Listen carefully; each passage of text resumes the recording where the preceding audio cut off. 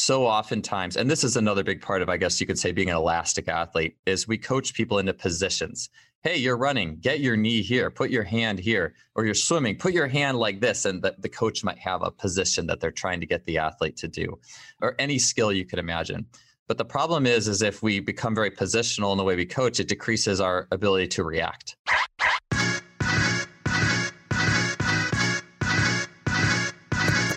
Hello and welcome to the Physical Preparation Podcast. I'm your host, Mike Robertson, and I'll be joined on the line later today by Joel Smith. Now, before we jump into this week's episode, I'm going to give you the quickest recap in the history of recaps. Mostly, as you can tell, feeling a little bit under the weather. I think my body has finally revolted against me. The last 6-7 weeks have been an absolute whirlwind. I think we had 3 weeks of working evenings, got a week vacation or trip. If you have children, it was more of a trip, vacation. Came back, moved IFAST for 2 weeks.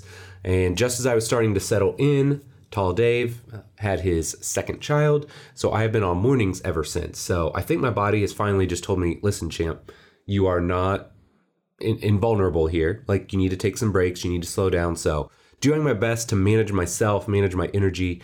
But yes, finally, a little bit of illness has caught up to me. So as far as what's new, not a ton. As I already mentioned, working mornings, loving reconnecting with some of our morning people. We've got some new morning people in there that, I've been enjoying getting to know, understanding their training history, what brought them to IFAST. So it's just good to just plug back in and get to know or maybe learn a little bit more about people that have been in your doors. Some people, like I said, are totally brand new.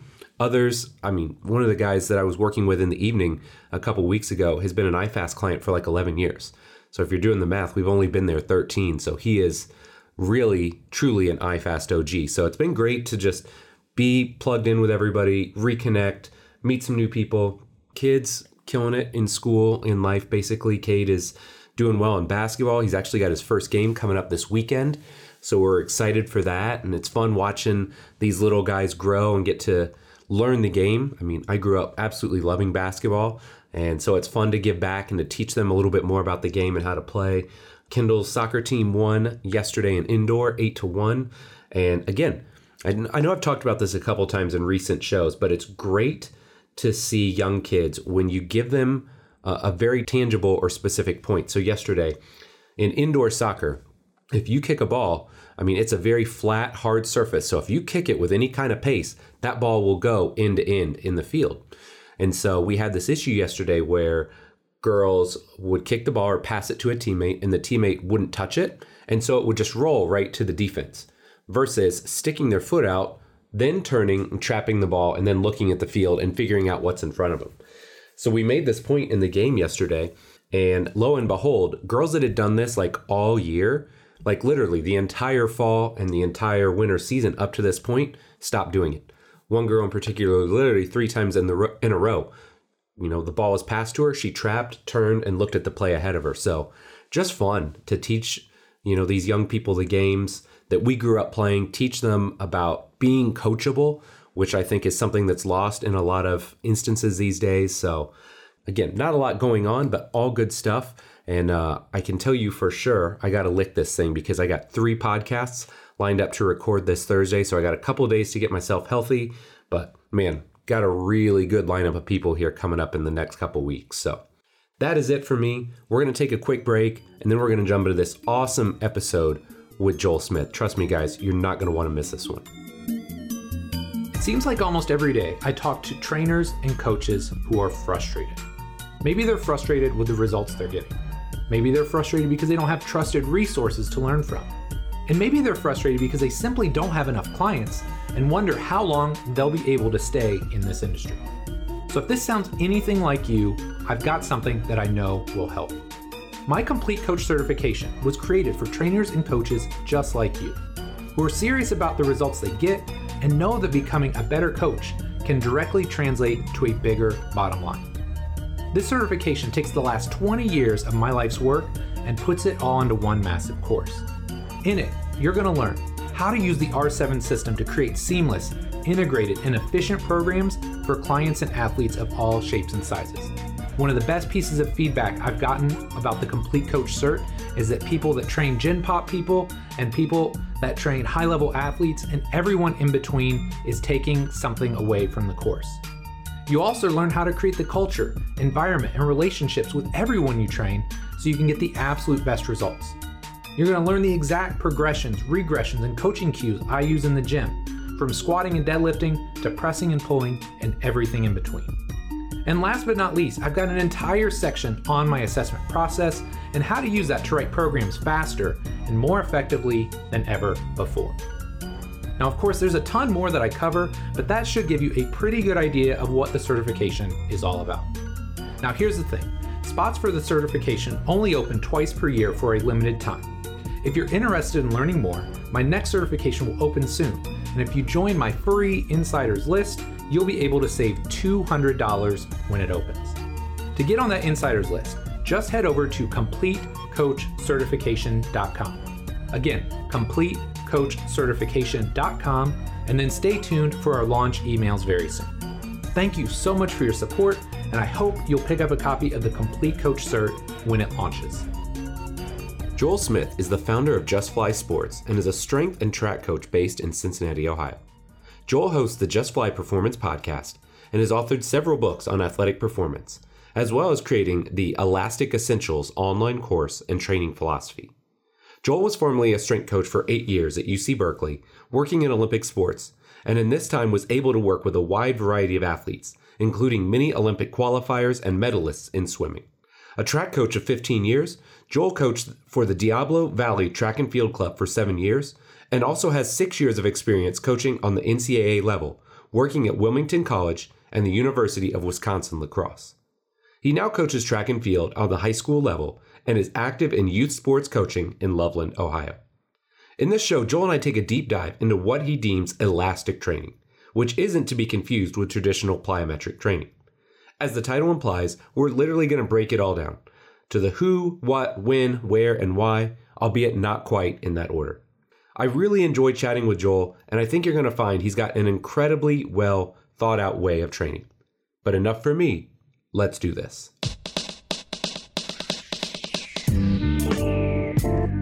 Joel, man, thanks so much for coming on the show here today. Excited to have you back on. Could you start by just telling us a little bit about yourself? Yeah, so a little bit's happened probably since last time we sat down and were able to record. So right now for me, I'll give a quick 5-minute nutshell and then maybe some things that have been happening recently. Yeah. So I am just a born mover. Like I've always loved movement and sprinting and jumping and outputs and just things that like athletic outputs was such a passion of mine for a long time. I was a track and field athlete as a basketball player. I always wanted to dunk and everything that went with that. And so the whole like plyometric and like elastic training type thing, if you will, was a really big part of my life. And it still is. I was a college track coach for 6 years on a somewhat full-time Division III level basis. So from there, I had a very interesting transition because there's so many. When I went to graduate school, I remember my advisors saying, well, do you want to be a track coach or a strength coach? And I hope I don't incriminate myself, but, and looking in the rear view mirror, the people, it would have been a totally different story had it been different people I interned under. But my early internships were just very very just static, regimented, lift this way, yelling at the athletes, right. Like type situations where there wasn't any creative like potential. There was no biomechanics. It was just sweat and blood, and which is, again, there's good things in that archetype. Like, and I learned more about that as the years go on, but that just was not nearly as cool to me as the outputs in track and field, where it's this blend of how do you set up the training, how does the biomechanics meet these outputs, and then you have so many elements in that whole system. And anyway, so I chose track for that first 6 years, but like the strength and conditioning industry was calling my name in that pure form. So. And it's funny because there's so many people in all these. I mean, I know you've done shows on the intern wheel and how hard it is to get some of these jobs. And I just kind of got in the back door in a Division I university at UC Berkeley because I happened to be a track coach who also had a strong strength and conditioning background, was a CSCS. And it was this like super fortunate jump from D3 to a Division I opportunity. took that, spent 8 years in full-time Division I strength and conditioning, although I was still coaching club track and field and keeping that an important part of what I was doing. And then just recently, so about a year, just a little over a year ago, I went full-time, just private sector, doing Just Fly Sports. I moved back to the Midwest. So go Midwest. Yeah. Affordable living and close to family and just so many things. And so that's been super fun so far. I feel like there was something else I was going to say in there. Yeah, just Fly Sports, also my online writing and podcasting and educational resource has also been, it's been going for about 10 years now. So I've been doing that crazy. as well. And that's my quick story. Hopefully I didn't take too long. No. That was perfect. So that leads me right into my next question. So, you've had a lot going on. And like you said, big transition, moving back private, being in the Midwest. Like, what else is new? Like, what is new in the world of Joel Smith in 2021? Yeah. So I guess if you look at like some of these big like lifetime opportunities, one that I had this summer that was really cool was I was able to go to Rafe Kelly's Return to the Source retreat. So it's like a whole week of where you're basically out in the woods in northern Washington, almost Canada. Oh wow! And yeah, it was so cool in the summer.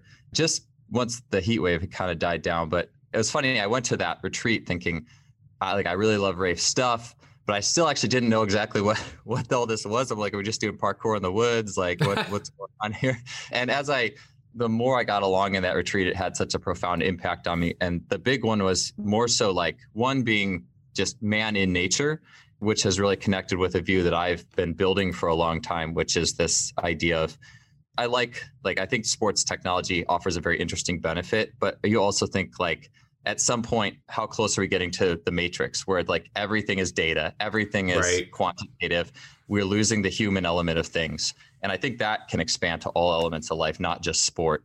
And I know you yourself coaching youth sports, like you just see the pure aliveness of the human being. And it's like that. And that's something I'm doing now too. I forgot to mention, I coached my 5-year-old daughter's soccer team this past. That was awesome. Loved it. I mean, I'm getting excited just talking about just being able to make a difference and work in youth sports because it's so pure. You don't get paid for it. It's just all about the kids and seeing them just take steps, and a lot of it on that level being emotional and societal, like just feeling comfortable and breaking through anxiety barriers to do things athletically. And so anyways, in that retreat, though, a lot of what I learned outside of just furthering kind of the nature element and that whole thing is the idea of embodiment, and that each physical thing you do has a unique, just let's just say mental element. Like if I'm doing jujitsu, that offers me a specific, I might need that in my life, like more than heavy weightlifting, for example, at one point, or sprinting or whatever, or rock climbing may give me a unique holistic benefit. I think we just so often look at exercise as, well, what physiological things will it give me? How big will it make my muscles or whatever? And not to say that's bad, but so that's been something I've been thinking about a lot. And we were talking right before the show started, I've been doing some rollerblading. My wife bought me some rollerblades. And I even think just about that, like how does that, feeling of moving faster than normal and frontal plane, but it's just a different, it's a different input. Yeah. And so, that's been a really big part of what I've been thinking about lately as I'm looking always to connect dots. Maybe it's just like, I'm getting closer to 40 now. So it's like you're different eras. You could tell me all about that, right? Yeah.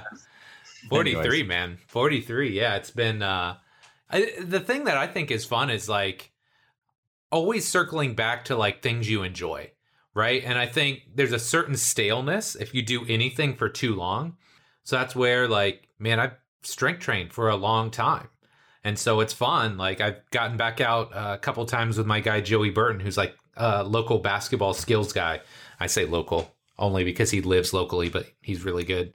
But yeah, like it's been so much fun getting back on the court and working on like basketball skill development because I never really had that growing up. I had team basketball coaches, but never an individual skills trainer. So learning, more about the nuance of the sport and footwork and yeah, I mean, I just love that stuff. So that's why I laughed when you told me about the rollerblades, because you remind me of just like this big kid, Yes. So like I could totally see you getting rollerblades and just crushing it around your neighborhood, man. Yeah. And I would love to, like with the basketball, I played in high school too. And it's funny, like as we grow, like looking back, I'm like, man, I wish I would have done more of this. And right. This, absolutely. This. And that's why for me, it's like I was more of an individual sport person, and I can see why. But if I could go back, there's so many things I could have done that would have been beneficial, not for just basketball, but I think me as a member of a team too, that would have been really good. And again, just for coaching youth sports is really cool. And I feel like if I keep coaching it like 6-year-olds, 7-year-olds, 8-year-olds, and the space expands and all those things people talk about with perception reaction will slowly make more sense to me, because it starts on the easiest level and then I get to build out. So that's been a lot of fun. That's awesome, man. Okay. So I've got like a ton of questions for you here today, but I want to start with a very simple one first. What initially led you to your interest in plyometric and elastic training? I know it's something I've listened to your show. We've talked numerous times. What led you to that interest to start? Yeah. So I've been obsessed with, I'm trying to remember probably at what age it was like, I want to jump as high as I can. And I think when I was probably like 5th grade, it was one of those things where I had a lot of awkwardness, and I changed schools a few times when I was younger, and had a lot of awkwardness fitting in, especially like that. The middle school was rough. I just rough for all of us. And so for me, it was like something I could do that people were impressed with, I guess, is I could, and I was a tall kid too and have long arms, but I could jump and touch these beams in the classroom. And that was like my thing. It's like, oh, Joel can jump, he can do that. And so that evolved into, can I touch the rim? Can I dunk? And the type of person I am is just, I'm insanely curious about the things that I'm like really into. Yeah. And so I just researched everything, and it just did all the plyometric programs. I did Air Alert, and then it eventually landed on this thing called the Science of Jumping, which was so ahead of its time back in the day. It was so ahead of its time. And so then that was like the depth jumps and all that stuff. Yeah. And that was the first time I did an exercise, like a program, because everything else, like Air Alert, I gained a couple inches. That was fun. And then kind of topped off real fast. And wow, this is really hard doing 150 squat jumps. Why am I doing this again? But like, you do like just a few sets of depth jumps, like 3 sets of 10 or whatever. And then, along with some other ththings. And then 4 days later, I just jumped 2.5 inches higher, and it was easy. Like what just happened? And so, and looking back though, too, I mean, I think I intensified early, if you want to say that. Like I did all the stuff early. Right. So by the time I was in my like early to mid 20s, there wasn't a whole lot left to do in some senses. Right. But it just took off from there. And so it was literally scouring every method you could come up with. And a lot of that centered around depth jumps, but it was also a thing where lately, I would say the last 5 years, especially, I actually see how depth jumps and those powerful movements are actually disconnected from some actual jump, or you could even say sprint or whatever, biomechanics, where that means became an end for me real fast. And then it became in my mid 20s. It's like, man, I'm doing all these like high powered plyometrics. I'm jumping over hurdles that are higher than I've ever done. My depth jump ability is better. But in some ways, I mean, I could do some nasty dunks when I was 18. I mean, I jumped and touched. I'm about 6 foot, almost 6'1" without my shoes on. I have kind of long arms, and I could touch 2 or 3 inches above that square on top of the backboard. Oh my gosh. 11.7. Yeah, You're getting up there. Yeah, this was age 18. And that year, funny enough, like when I was 17, it's fun. I almost feel like it's kind of funny how I have like all these years chronicled. Like, okay, I was 15, I did this. I was 16, I did this. Yeah. It was 16 and 17, I was doing all the depth jump stuff. And then 18, I did like just the school strength and conditioning class, and just kind of, it was funny because it was Husker strength, and I had kind of doctored it up a little bit. I'm like, all right, man, they want us to lift heavy 4 days a week. Well, I'm just going to pick these 2 days, and I'll just kind of, do medial weight the other days. And then we just played basketball and just dunked and whatever. And that year I actually just exploded, because it was almost like the depth jumps gave me what I needed from a nervous system perspective, that overload specifically. And then it was almost like the next year just did some strength and just plugged it into playing and jumping and trying all these new things. And it was actually after a bunch of wind sprints at the end of practice that I just felt amazingly good, and just went up and popped an 11.7 jump. And so it's interesting, because all the plyometrics later in my mid 20s, I don't know that I could have done that, to be honest. Maybe, but it's just been unpacking. Well, how could I do that so early, despite getting stronger in so many? I mean, my clean went up like 75 pounds, and so all these from 18 to 25 or 26, right? So you're just looking at the purest, and I know you're going to ask me about elastic training. I'll just say it as long as I'm on it. But to me, elastic training is the purest function of the human body. It actually isn't explicitly plyometrics. It's more just what is the most basic level of function? And I don't know, I'll save that answer for a little bit later because I don't want to call it functional training either. But so it's just my thoughts on how the human body works and how we really adapt. I love it. So that's kind of what I envision today being, right? Like just knowing our discussions, knowing kind of the way I think you like to train, again, just from listening to a lot of your podcasts. I kind of envision today being like the who, what, when, where, and why of elastic training, just not in that order. I want to make it a little bit more cohesive. So let's just dive in there. Like for starters, what is plyometric or elastic training? And like, how would you define that? Is it just like you said, just like very natural human movement? Yeah. So that's a good question because I do think as soon as you say elastic training, the first thing that would come up is jump training, plyometrics. Yes, and absolutely. In so many ways, I guess you could say it is. But to me, it has come out of my transition from, so I was track and field for 6 years, started strength and conditioning full-time in, let's say, 2012. And I actually was so green in many senses of the word as a first-time full-time strength coach at age 28, 29. And I started that transition, that job. If you would have looked at my old workouts, I wish they're probably around somewhere, but it was so much lifting, like in the terms of everything that was being done in the session. It was like, all right, here's your movement prep, 10, 15 minutes, go in a circuit, do all these movement preppy types things, monster band walks or whatever was popular back then. And then we'll go to lifting, and then we'll finish with auxiliaries, and then we'll do some mobility so you can get deep into your squat. Like, and I just felt like it was very interesting. And it was stuff too. I'll say this, like, as I was doing that, it wasn't something I was excited about as a coach. And a lot of times you could see that on the athletes. Now it depended what kind of athletes a little bit. Like I worked with a lot of different athletes at Cal. I worked with track and field. I worked with swim. I worked with tennis and water polo. And what's interesting is you do have on that like swim level or some of the track athletes, they're going to work hard no matter what. They want to be, they're very individual driven. They can deal with a more quote unquote, I guess you could say mundane weight room routine. Sure. Versus a tennis player, not so much. Like they want to play, they want to have fun. And in water polo as well in many ways, although water polo is a little bit more of it's a tougher sport than tennis. Way tougher, but there's still, I want to have fun type attitude. And so it was interesting just seeing, and one of the big, like just the big thing that hit me was seeing a lot of the players for tennis in my first few years, just how like not excited they were about lifting.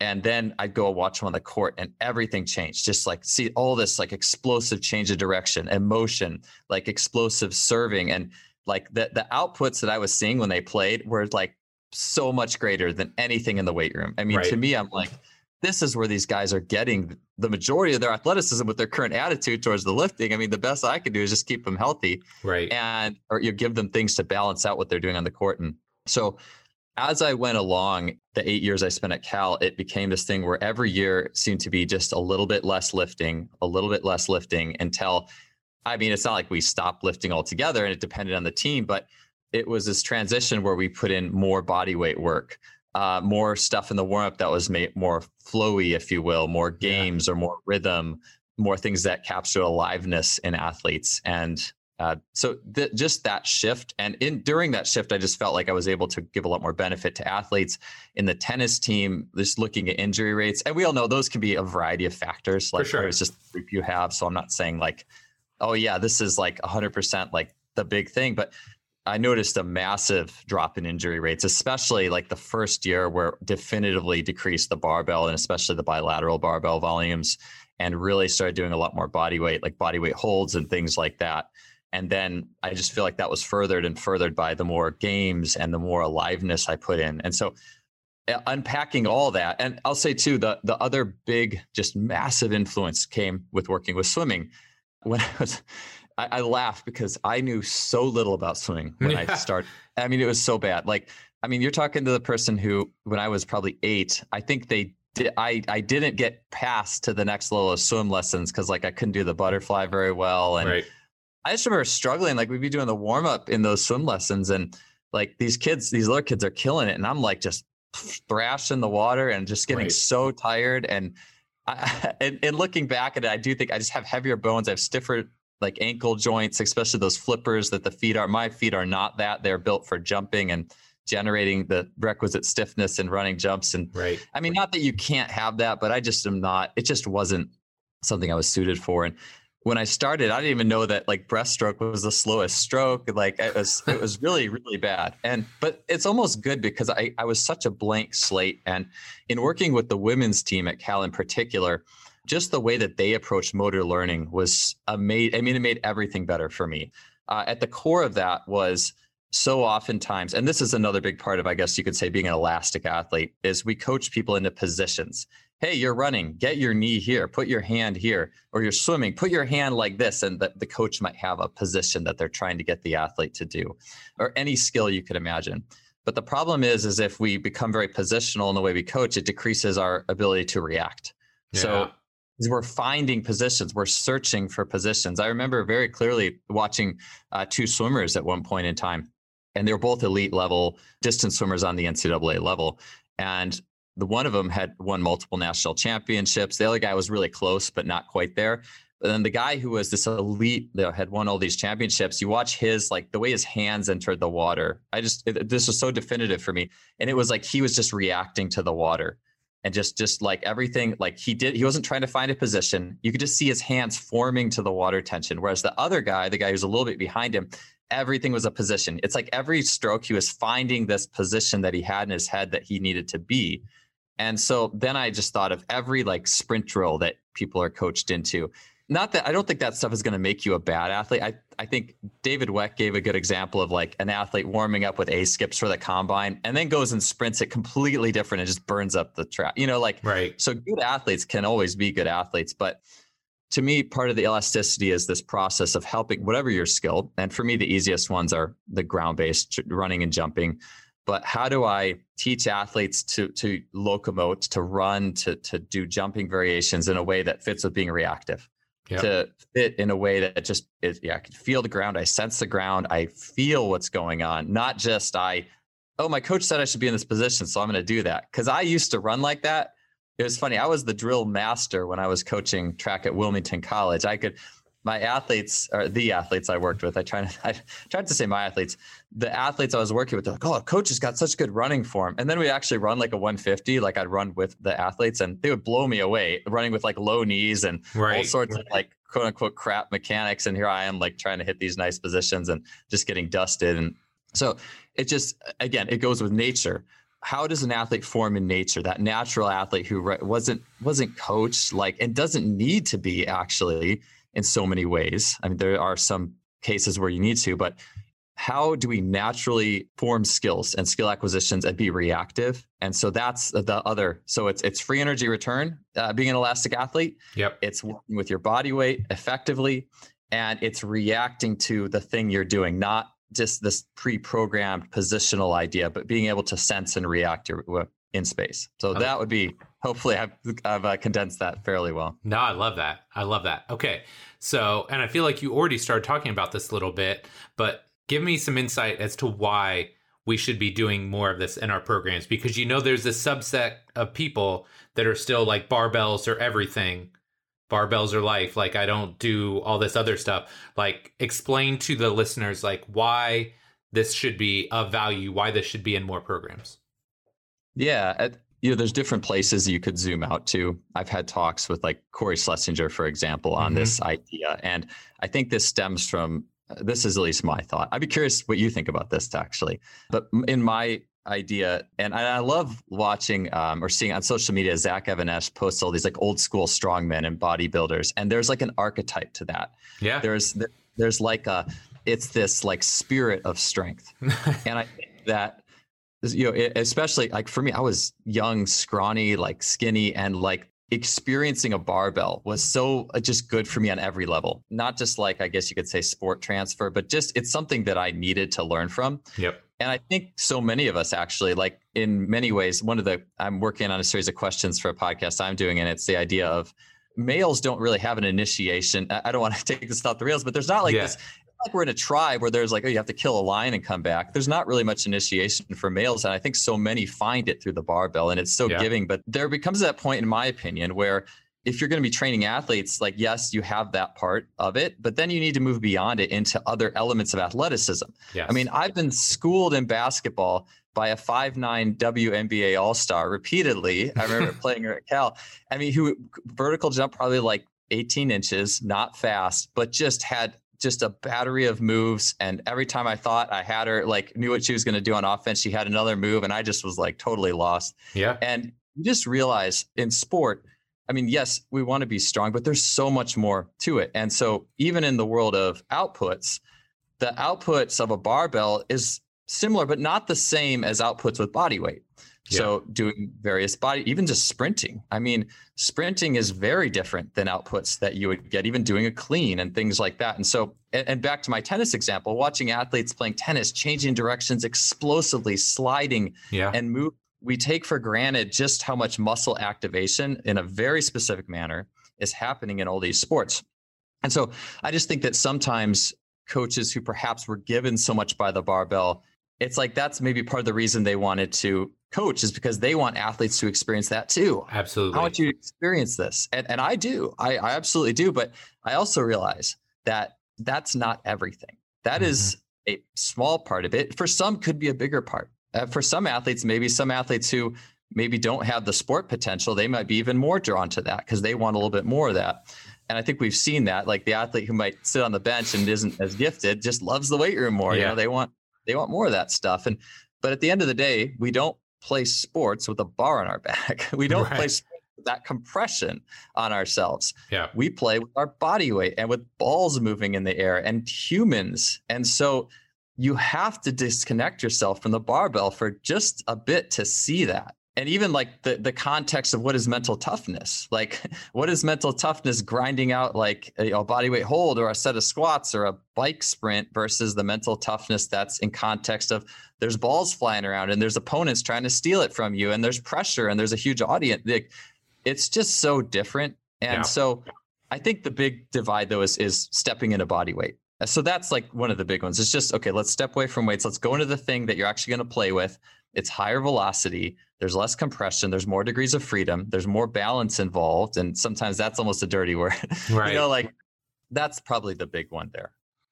And I want to make one point here, because as somebody that loved force and strength development for a long time, right? Like I competed in powerlifting. I kind of found what I was good at. The longer I do this, the more I realize I think most athletes at about 3 to 4 years of serious like strength or like force training, and force as in the sense of like weight room stuff, right? Like heavier masses, trying to push some weight. 3 to 4 years, you probably topped out everything that they need from an athletic development perspective. Yeah, everything that's after that, not to say a weight room isn't important. If an NBA basketball player wants to play for 20 years, they probably need to stay in the weight room, but it's for a totally different purpose than to achieve more force or more strength development. I'm there with you. Okay, next question. Who will benefit from this kind of work? Are there certain populations that are more responsive to elastic training than others? Do you give it to everybody regardless? Like, I would love to hear your thoughts here. Yeah, again, it's not so much like plyometric. Like, I think the big thing that would be very population dependent is like how I'm infusing like plyometric type activities and the intensity there if we're talking elastic. But other than that, it's almost more just a mentality of training. I mean, I also think that there's particular groups. Like I said, like there's initiatory elements. So if this is like a high school football team or something, yeah, I'm probably going to use more barbell work than the tennis team. You know, it's just the way it is, and that's fine. And I know, I mean, people will say, oh, these tennis players or whatever. Name your sport that isn't a contact or collision sport, right? I mean, and the argument would be, oh, well, they're just so weak, they need to get strong. It's like, well, look at the builds of the top people in that sport. Yes. What do they look like? And you have to get past the fact that they're not bodybuilders and they can't squat that much. And that's okay. It's okay. Yeah. So it's really for everybody, especially the bodyweight package. And I love Andy Ryland, who works for education at USA Football, and they do an amazing work. Talked about when he was on my podcast. There's the human on the base level. There's the human, then there's the athlete, then there's the specialist. Yeah. And so for me, that base bodyweight package and the way we go about being reflexive with our environment, that's all human level stuff. And so that's really for everybody. I guess just all the minutia just depends on exactly who you're working with. Right. Okay. So my next question becomes, when do you start to incorporate your elastic training in your programs? Are there certain ages, times, or like maybe like how do you change the experience from a young athlete, like maybe somebody like your kid's age up to, a high school or a collegiate level athlete? How does that program evolve? Yeah, totally. So with the human, the athlete, and the specialist, I think it's just gradations of where you're at. So training 5-year-old soccer players, all human stuff. They're not doing push-ups or anything. Right. That the closest we'll get is like, and I do like this, is animal warm-ups. So, yes. Hey, we're going to be animals, and it has to be at that age. It cannot be, we're going to do a bear crawl. It has to be, hey, crawl like a bear. Show me how a bear crawls. Show me how a kangaroo jumps. And it goes back to like Rafe Kelly's stuff where embody this. Show me you can be creative with your body to do this. And the awesome thing is like, they're doing kangaroo hops and they're like, it's plyometric, sure, yeah. but it's more than that. It's just, human level stuff, no matter where you're at. It's just, how is it packaged? So like, let's say, I don't know, now you're in middle school. Okay, now maybe it can become more, and Jeremy Frisch does a great job drawing this distinction where it's like before age like 10 to 12 or so, it's all fun. Like it has to be all fun. And then once you kind of get that age where they are ready, they're mature enough to understand this is play, this is training, then you can start to turn that into more training. So maybe that is where some of the human level stuff, like I love a lot of crawling and ground-based work, for example. That could be, now we're not pretending we're an elephant. Now let's do a bear crawl, a reverse bear crawl, a crab walk combo. Can you do a handstand against the wall? Like now we can actually, or doing the monkey bars. It's crazy too with like bars. Like if you watch kids at the playground, it's just fun. And they're doing stuff that that's almost one of those skills where you're an adult and you haven't done it in a really long time. And now you're try hanging from one hand from a bar, and then go watch that 7-year-old doing that with just insane ease. Yes. And so so all that stuff is built in. It's just, I guess, how is it packaged? And then almost sometimes too, for people who have been too coached up. So let's just say we're getting into high school and college. And this is where I do think that I also made a break here. And I realized this is, okay, like, man, I've been dictating every single set and rep for these guys. And I got to the point, I don't think this was just like apathy. Like there is, you could say you've been in a job for so long and there's like a kind of a demotivation that might happen. I don't think that it was this at all, because I was always motivated to keep working and keeping athletes engaged and really try to like find ways to make the room come alive. But my warm-ups eventually became, you could have two options. Option one, I wrote it all out for you, like to all the little sets and reps of all the med ball stuff or crawls or whatever. Right. Option two, it just said monkey bars, dip stand, or parallettes, crawl. And it just said, do these 3 things for 10 minutes. That's it. Yeah. You pick, you do whatever you want. And so that was also a thing that became important over time, was here are some basic apparatuses that kids might use. You explore, you play around.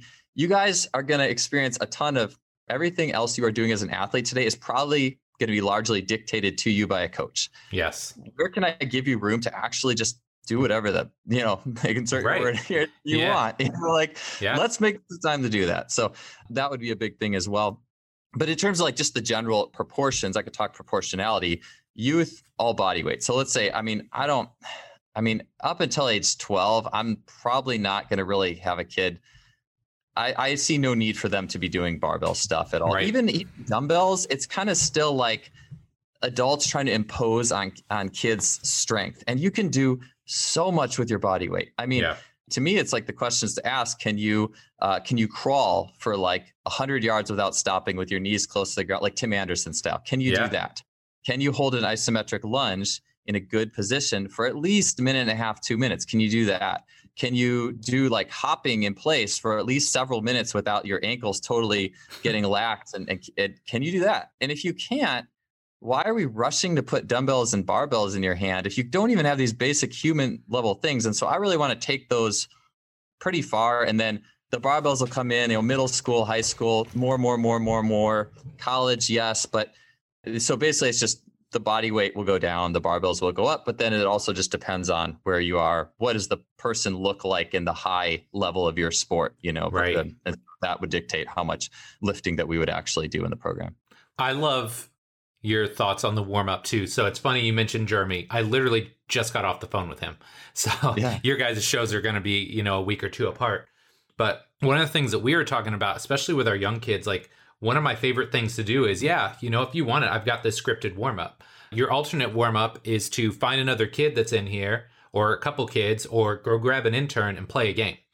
So whether it's spike ball, handball against the wall, throwing the football, like playing one-on-one basketball, like I am totally fine with that as a warm-up for most of these kids, right? Because like you said, it's one of the few times in their day where they get to have some say as to what they're going to do versus constantly being dictated to. So I love that, man. Yeah, I couldn't agree more. Yeah, that's awesome with Jeremy too. Yeah, I really love the stuff that he's doing. And it is this whole thing of like this over structure, and it's a whole nother rabbit trail, right? But like this mass over structuring of all things kids do. And it's just giving a little bit of just that exploration and that free play. It's so cool. Yeah, I love it. Okay, so kind of the last question here. And again, keeping in mind elastics aren't plyometrics, like where does this fit into your program? Or is really like this just a style of programming to you? Because that's more what it sounds like. It's not like this is a plyometric or a jump and I'm going to put it in here in my program. It's like, it sounds like to me as we've gone through this is just more like a thought process and a way of training. So you're going to use it. It stops all throughout the session. Am I right? Yeah. It's a lifestyle. It's a lifestyle. I love it. Elastic training. It's a lifestyle. I mean, even let's just say like a squat, right? Like even a squat can be that. And so, for example, let's just say, I mean, I'm sure you could have a ton of things to follow up here with, but like, okay, I'm going to do a powerlifting. I'm going to shove my knees out. I'm going to sit back, right? Positions. Right. Those are positions that I've been coached into that decrease reactivity versus a squat with a more moderate to narrow stance where you let the femurs do what they want to do. You let pronation happen. You let supination happen. Yeah. How much more athletic is that squat than shoving your knees out or trying to hit a position in a squat? Yep. And so it goes to everything, every single thing you do, just letting the energy flow, how the human body is meant to store and return energy. Yep. So I would just say it's kind of a paradigm for everything. I love it, man. Yeah, it's just, I love the way you think. It's so different because I feel like there's a natural tendency in me to want to have organization, right? So like I kind of have this way that I want to do things, but then there's also been this kind of, I don't know, mental resurgence, if you will, where it's like, I don't want to dictate everything. And it's like, not everything can be solved with a barbell. Like, what can we do with jumps and throws and sprints and playing more games? Like, how many athletic holes can we fill in by doing more of that than just trying to heavy strength train everybody year round all the time? So paradigm shift. It's a lifestyle. It's a lifestyle. It's elastic training. It's a lifestyle. That's right. The order to chaos thing is an interesting one too. Like I was just had Austin Yoakum we recorded his podcast, will come out sometime after this recording, but that was one of the things we talked about is this order to chaos spectrum, if you will. And different coaches are wired for different levels of, like, not everyone is wired to be just like, hey, it's a big free for all. I mean, it's not. It's never a big free for all, but you know what I'm saying? Like for some people, like are just wired to have things more orderly. And so I'm someone who's definitely wired for chaos and have had to teach myself order over the years. Right. And so that's actually been something and so just balancing those two is really important to me. I found that a skill I've almost developed is just being able to totally seat in my pants, do pretty much any training session. Yeah. And I would encourage people to do that. However, in a safe space where you're not, the client isn't going to say, well, what's this guy doing? Like versus also like just also being able, like I do work with a lot of online clients. And so, yes, I write down programs for a month's time and have it very orderly. And, but even in that, I like to have options. Okay, here's option A, here's option B. You can do this, you can do this. And so, yeah, the order to chaos thing is a really interesting concept. Yeah. Okay. So obviously we talked a lot about elastic training. I think it only seems fair that you get to talk a little bit about your Elastic Essentials course. So tell me about it. What's it all about? Yeah, I appreciate that. So it was really the product of the 8 years in the Division I, just full-time strength coach situation where I did make that move from probably too much lifting, coaching up things too much to this very like human level, free energy return, a little bit more holistic approach. And so, yeah, just getting into the, full-time, just fly sports, private sector, doing, my own personal business, I always had wanted to put out a course. And so the idea kind of for me started as, almost like what could like a little program be, just a training program that embodies the different like elastic components and body weight and free energy return. And eventually it just morphed into a course. I'm like, I think my mind goes so many directions many times, and then I have to pick up the pieces later and just put it in a org, as you could probably tell. And so it took me a long time to really like have all these ideas on how I train or my system and how to put that together. And so the core components of the system really are, if you're a land athlete, it's from the ground up. So understanding the feet on a fine-tuned level and understanding what athletic feet and interacting with the ground should be like. And then going into body weight movements and how do I approach body weight training and all levels of that. And then in the course, I get into plyometrics and sprinting from that reactive proposition, not the positions. And in the course too, I'll show like, well, how is a bound different when you react to the ground versus, oh, just hit this position, just drive your knee and end up with your thigh parallel in front. Right. How is it different when you can actually react to the ground? Mm-hmm. And so that's how I do my speed. And that's where like, if you look at things in terms of right brain, left brain, or masculine, feminine type philosophical constructs, my motor learning approach is a very right brain, feminine, if you will. Whereas I feel like if we're chasing outputs and structuring a program, that's more of a masculine proposition. And so how do we marry these two to get, yes, I want the outputs, but I also want to move fluidly and reflexively and just to be able to store and release energy and feel it. So those two, that's where the movement and the plyometrics and speed are built in. And then I have an upper and lower body lifting just built on what I was saying, just not over coaching things and how do I let energy flow if I'm actually using weights and programming. So yeah, it took me a long time to put it all together, but I think it came out pretty well. So it's like, how do I put all this like lifetime of learning or whatever, an evolution in a program? I'm sure you're familiar with that as well. Took a long time. When will people be able to pick it up again? It's not like an everyday thing that you can buy it, correct? Yes, we just did a launch recently, and then we're looking to do the next launch in January. I'm looking at January 13th being the next launch date. So we'll be launching that program at that point. Okay, perfect. Well, I'll make sure people know about that. So last but not least, we have our lightning round. So 4 fairly short questions. Your answer can be as long or short as you like. Cool? Awesome. Number 1, what lessons did you learn while creating your course? I think how expansive and crazy my mind can be, and how I need to just how, if I was to do that and say half the time, how I would structure, I learned a lot about how my mind works. And I've written too, and they've taken forever, but I think I've always been able to do that with the safety net of having a full-time job in the background. And so just having a little more urgency to it, understanding how my brain works, and even too, how I communicate. In the first few recordings of the course, I would, like the first 2 modules we did, I rewatched myself and how I talk, and I would just go on rabbit trails very often. And I don't think I realized the magnitude of that until I actually realized, okay, these people, this isn't like a podcast. This is people for a specific topic. And if I'm just going off and rabbit trailing about something, I think that can degrade from the way the course is communicated.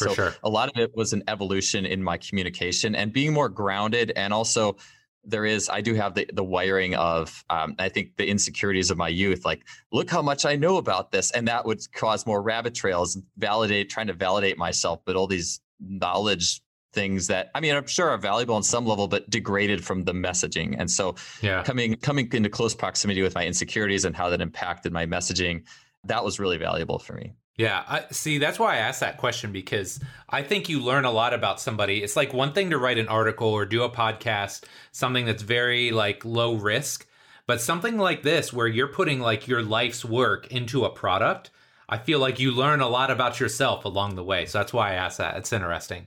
Okay. 100%. We kind of talked about this before. You said you touched 11.7. That was your best. Do you know what your actual vert was then? Like, did you do the touch and then get the approach jump so you know like what the actual like number was? I wish I would have. I mean, I know that my touch was about 8.1. So a 36-inch vertical would have me at 11.1. So then put like 6 more inches on that. 2. So 42, like legit 42. That's crazy. That's running. So standing, I remember at that point I could get my wrists like an inch over the rim. So that was about a 31. Maybe a 32 true standing vert at that point with like almost no knee bend too. I remember it was a very pogo sticky type. Yeah. And that changed in my 20s. I got way more down and deep into it. later. Well, yeah, the strength training probably steered some of that, right? Oh yeah, big time. Yeah, my squat improved quite a bit, and I weighed a little bit more too. Just everything just got a little, just more muscle to deal with, more compression, Yes. more lifting. It just changed that movement signature a little bit, and so it's actually something I've been trying to just doing more expansive. You know, like in that expand everything. Just thinking about how much compression is inherent to this movement I'm doing, and then just trying to do more expansive stuff. I'm like, maybe I can get a little bit of that old self back. by doing those activities. Yeah, unfortunately, I've gained probably 40 to 50 pounds since high school, so I don't know if I'm going to get it all back, but I can try and get some, right? Let's get a little bit back. A little bit. Okay, I'm really interested in this one because, like you said, are you 40 or you're approaching 40? I turned 38 in September. Okay, so approaching 40. What I'd love to hear is how you've modified your jump training as you've aged. Have you changed volume, intensity? Do you like take it in and out? Like, what have you done? Because you still jump pretty darn high, right? Yeah, I could still dunk. I mean, if I'd have to throw myself an alley-oop though, like it's not like I'm not just going to take one dribble and just cram it. And it's funny because now I'm actually more of a 2-leg jumper, and not in the sense that I couldn't get back to one. And I actually had a really interesting, like in my explorations of movement, I had a profound experience on something to help me get back to being a more 1-leg jumper if I so desired. The thing is, I don't actually, and this is the mental emotional, is I don't play basketball with people nearly as much as I would like to. I think actually, like I'm telling you, if I was to be able to, let's say, play basketball once or twice a week and do a few dunks after, I could almost guarantee my jump will go up 2 to 3 inches more than what it is now, just by the virtue of it's an emotionally increased state. You're around. Sure. I've always been like, oh, people are around, like that always just gets me going, and just the way basketball tunes your body. So, I mean, I know that if I was able to do that, it would definitely help. But one of the big experiences, and this actually really keyed, I think, the evolution of that Elastic Essentials course, was when I was about 35. I had just finished my book Speed Strength, and that was that was a 3-year project. And the last year was like, I mean, I was doing my work at Cal, and then in my extra time, I'm writing and just working my butt off. And then I had just had I think my daughter was born in 2016. I'm trying to remember. I think I had just had a child as well. And so my adrenals are just getting like, they're on the ground. I'm just kicking them, like, and, they're just getting the beat down. And it's funny because age 35, I had this like mini training breakthrough where I touched 11.1 on the Vertec, which is off 2 feet, that was only 3 inches off about the best I'd ever done in my life. So I felt like that was pretty good.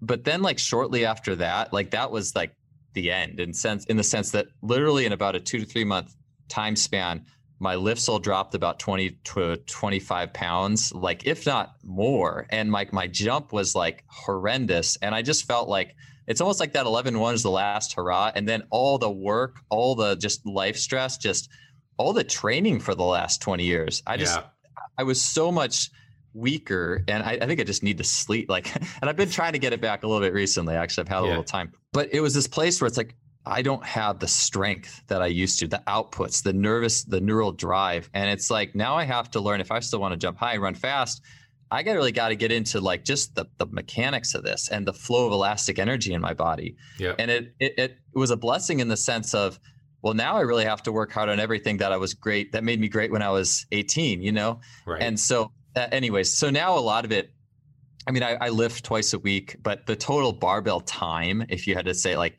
is probably like, I don't know, 10, 15 minutes a week, if that, probably less. Like that includes rest, not the time actually lifting.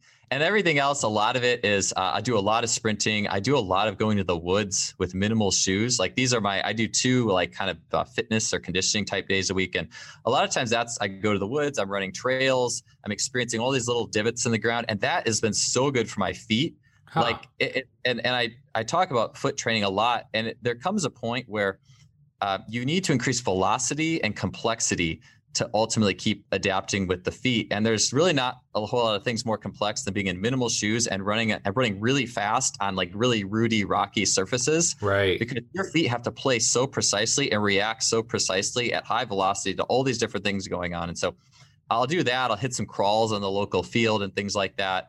And then in my short sprint days and plyo days, I'm always experimenting. It's always how feeling the movement in a new way. And treating it as a learning process as well. So it's a little bit of lifting, but a lot of like running in nature. And that's in lieu of basketball. If I was playing basketball, I think that would be a good elasticity. But since I'm not, I go out in the woods.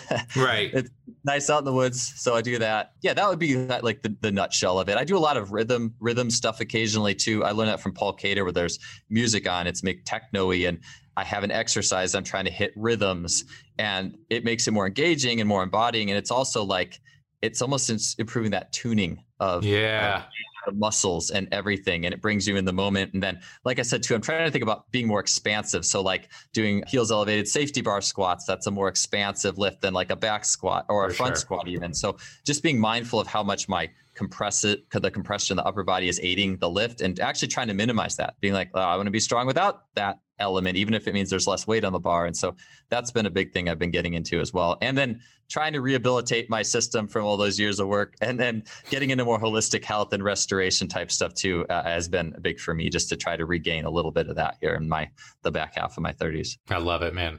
I love it. Okay. Last but not least, what's next for Joel Smith? What are you working on? What are you excited about? Anything?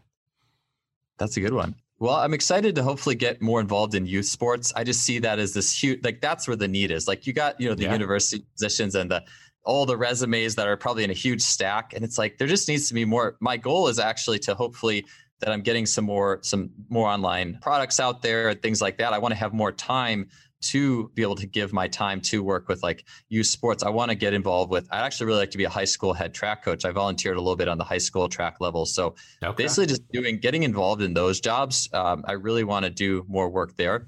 And then I have a book on the foot that I've been sitting on for a while. The course kind of replaced it, and eventually that'll get out there, maybe do some more work in the world of swimming. We'll see. For now, it's just enjoying being part of a community, more of a locality, and plugging into athletics on that local level. It's been really good, and I'd like to do more of that. I love it, man. Well, Joel, it's been great catching up with you today. Always love your energy, your enthusiasm for this. Where can my listeners find out more about you? Yeah, head to justflysports.com is probably the main one. That's where the podcast hub is. So that's www.just/fly/sports.com. Instagram and Twitter, it's just fly sports. So that's probably a good place to head as well. Awesome, man. I'll make sure I get the links in the show notes so they can find you. But again, my friend, always great catching up. Yeah, thank you so much for having me, Mike. It was awesome chatting today. All right, my friend, that does it for this week's show with Joel. Really hope you enjoyed it. He's a guy I just love chatting with. I love his overarching philosophy. I love how he does things. He's got a very different background than me, which I appreciate because everything that I did coming up revolved around weights. And I think Joel comes at things from a very different angle and through a very different viewpoint. And I find that refreshing, and it constantly challenges and checks me to make me think about how I'm training people and if there are other things that I could be doing to make my athletes even better. So love chatting with him. If you haven't already, definitely check out his Elastic Essentials course. I'm getting ready to go through it now. Very excited about that. But if you enjoyed today's show, please do me a favor. If you enjoy the podcast as a whole, or even especially this particular podcast, take 2 seconds out of your day and share it with one of your friends. The more people that we have listening to the show, commenting, interacting, subscribing to the show, the more positive influences we're going to have throughout our industry, whether it's young trainers, coaches, rehab professionals. So if you know anybody that you think would benefit from today's episode, please just take a second or two out of your day, share it with that person. I would greatly appreciate it. So my friend, as always, thank you so much for your support. Love and appreciate you. And we'll be back next week with our next episode. Take care.